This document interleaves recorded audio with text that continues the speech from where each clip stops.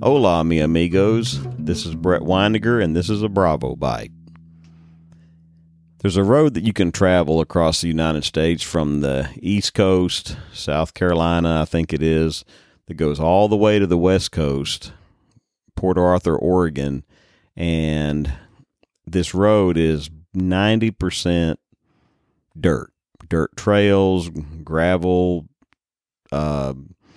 two-lane Jeep tracks, going at farmland, going across levees, and you have to ride it on a street legal motorcycle because it's, like I said, it's 90% dirt, but there's like 10% of that or around there is pavement, because sometimes you'll have to get up on the pavement and ride into town to get gas, maybe do a load of laundry, because it takes about a month is usually around about the ballpark it takes to cross the TAT.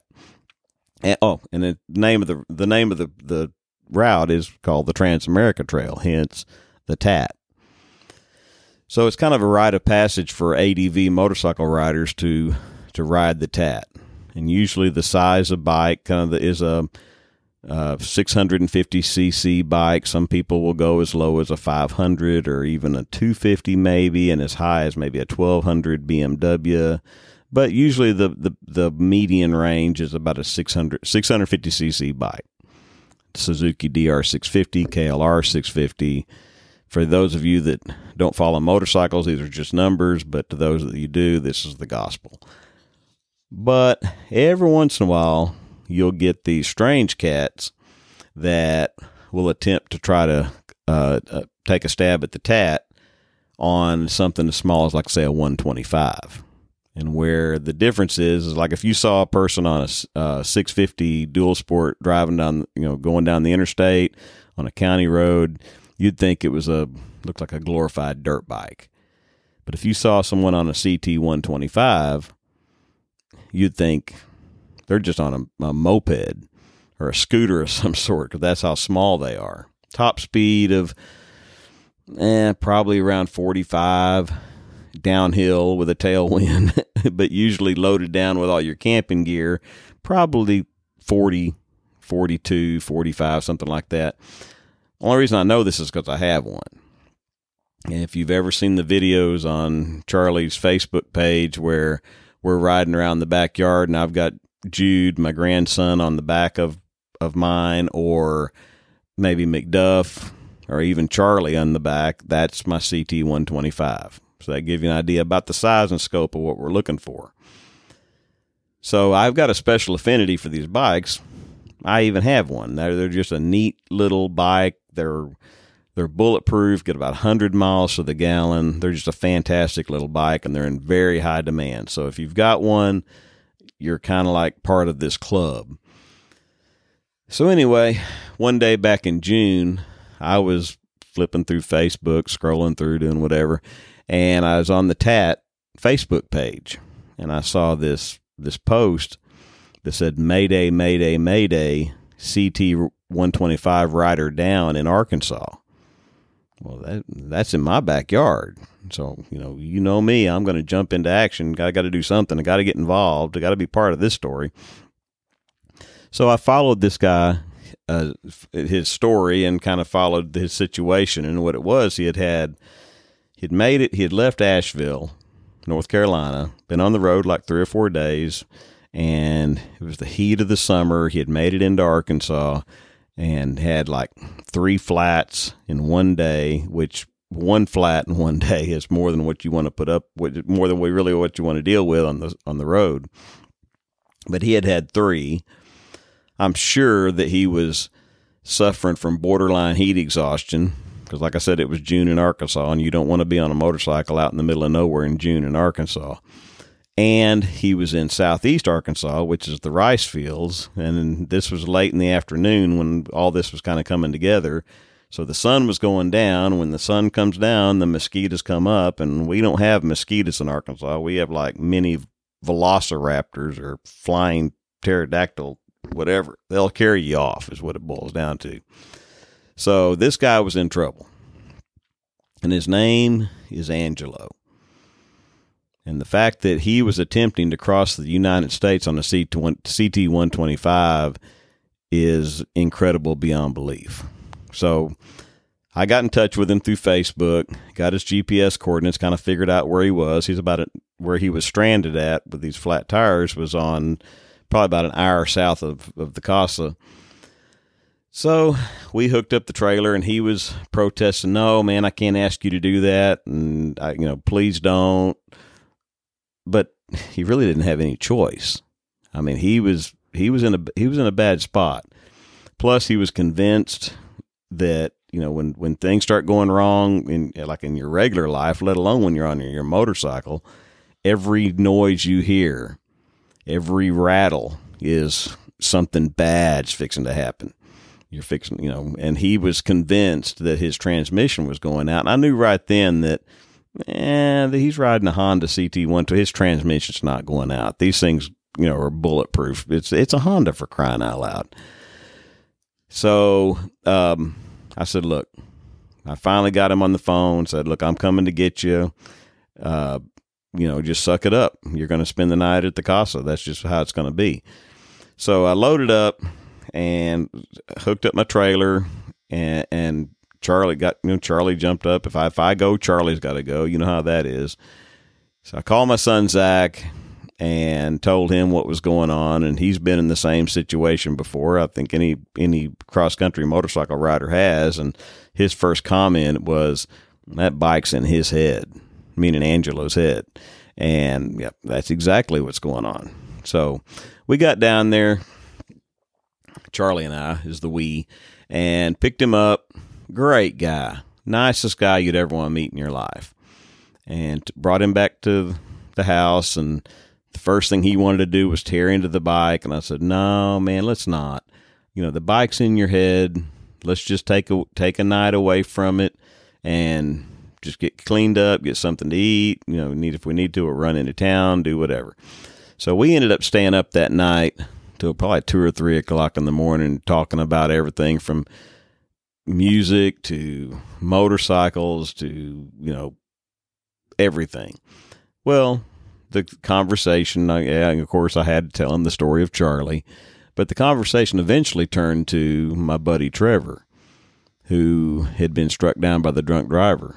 And the more we talked about that, I had to pull up the video that Trevor made, shortly before he was hit. And it's, great stuff, moving stuff. Well, I didn't realize the effect it had on Ange. So the next morning we get up, and it's Monday. And motorcycle shops aren't open on Monday, so we couldn't get tires or tubes. Well, I've got a CT, so we took the tires off my bike. Or actually, to be totally truthful, it's off Joanne's bike, but I ride it all the time. And put those on Ange's bike, got everything squared away. And I really thought that he'd want to spend another night, just to regroup, get an early start the next morning before it got too hot.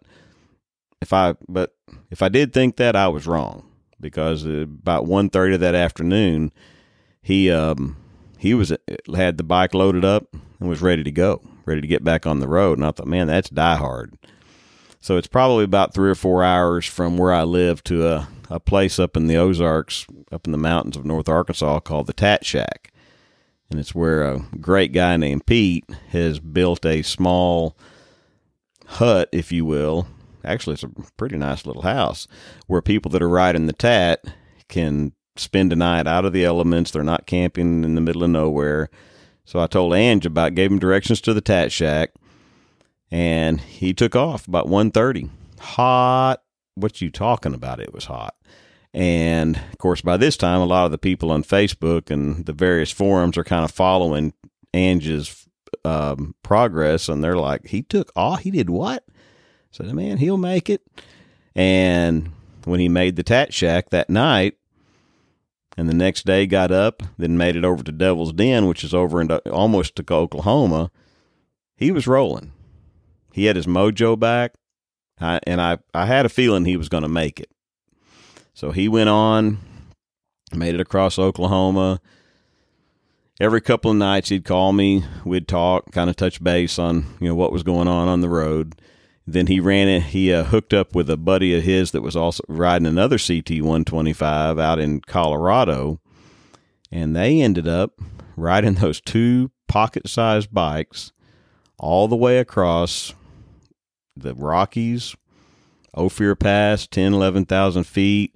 And if I'm going to post a link in the comments on the Instagram page to Angelo's YouTube channel, because he's got a breakdown, like a day-by-day breakdown of that trip, and it's incredible. I mean, when you're talking about riding a CT 125 across Ophir Pass at almost 12,000 feet, and you're loaded down, well, the lack of oxygen causes that little bike, you just about won't make it. But they made it. And the stories are incredible. Just one quick story, and I don't want to steal Ange's thunder. You need to watch the videos. They're fantastic. But his bike and John's bike didn't have the power to, I mean, probably running 10 horsepower to begin with, thereabouts. And they actually had to unload all their gear, and some random guy in a blue pickup truck took their gear across the pass so they could ride their motorcycles across the pass.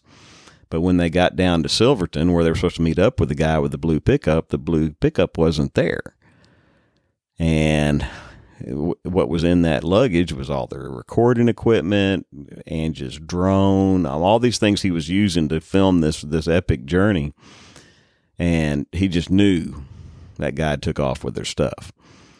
But the beauty of it is, when they were hooking up with a place to stay that night, this guy pulls up, and they had taken a turn up in the mountains where this other guy hadn't, but the guy had been looking for them, they'd been looking for him, and it all worked out. So anyway, they finished this trip, made it all the way to the Pacific Ocean out in Oregon, had their bike shipped back, but then the same thing happened to Ange that happened to me on my first trip out west. And that was when you get back home and the wheels are not spinning anymore, but you feel like the trip's not over. And then you know that you're on, with me anyway, I was on a different journey, and I've been on that same journey ever since. But with my particular case, it was like 8-9 years ago, and I've been on lots of journeys, but they're all extensions of the same story. So Ange got back, and I didn't realize how the story of Trevor had affected him, as it does everybody that listens to it, everybody that hears the story. Everybody wants to get involved with it. So, to me, the most incredible part of this story is the fact that what Ange did was off the charts. But in his own mind, I think I can speak for him in this, it seems to me that the story of Trevor meant more to him than his own accomplishments, because it was strangely akin to how Trevor crossed the country back when he was 25 and crossed it on a CB 550, which is definitely with a 1974 CB 550. So you're talking about a 30-year-old motorcycle that he built in his bedroom floor. So you have this mutual respect, and the whole experience has been just a great, for me, it's been a huge experience. Even though I didn't go on the trip, I felt as proud of Ange as if I'd done it myself. And I think that whole feeling is translated from Ange to Trevor, and it's almost like a brotherhood. And it says in Hebrews, be careful how you entertain strangers, as you might be entertaining angels unaware. And in this case, it was not necessarily an angel, it was an Angelo. And I don't necessarily believe that these angels that they're referring to in that particular passage anyway are necessarily heavenly beings playing harps and flitting around doing angelic things.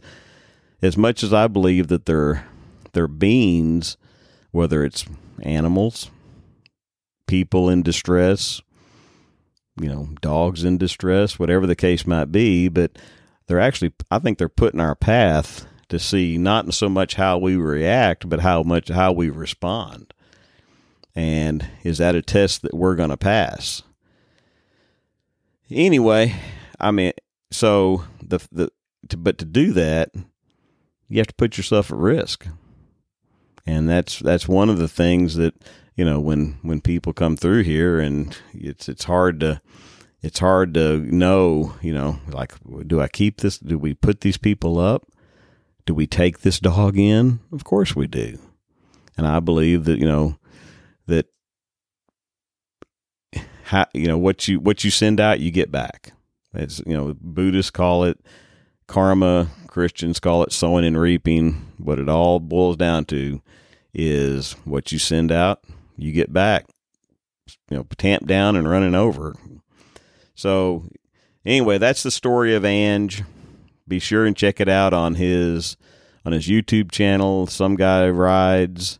And like I said, I will be posting a link to it, and I'm sure you'll be hearing more from Ange. What I really want to do is maybe this summer, instead of going west like we usually do, maybe do something different. Maybe go east, go to Asheville, hang out with Ange, and have maybe John come up from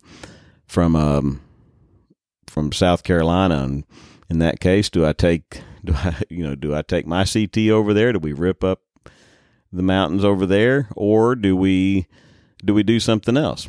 I don't think it matters. I think what matters is the fact that we do it together. And it was a huge honor to get involved with these guys. And my intent is to have Ange on the podcast, because he's a truly gifted individual, a musician. I mean, just an artist, a videographer. I mean, the cat is awesome. It's not like I got a man crush on him, but maybe I do, and maybe that's okay. So anyway, that's the end of this podcast. Until next time, you'll hear us on the road.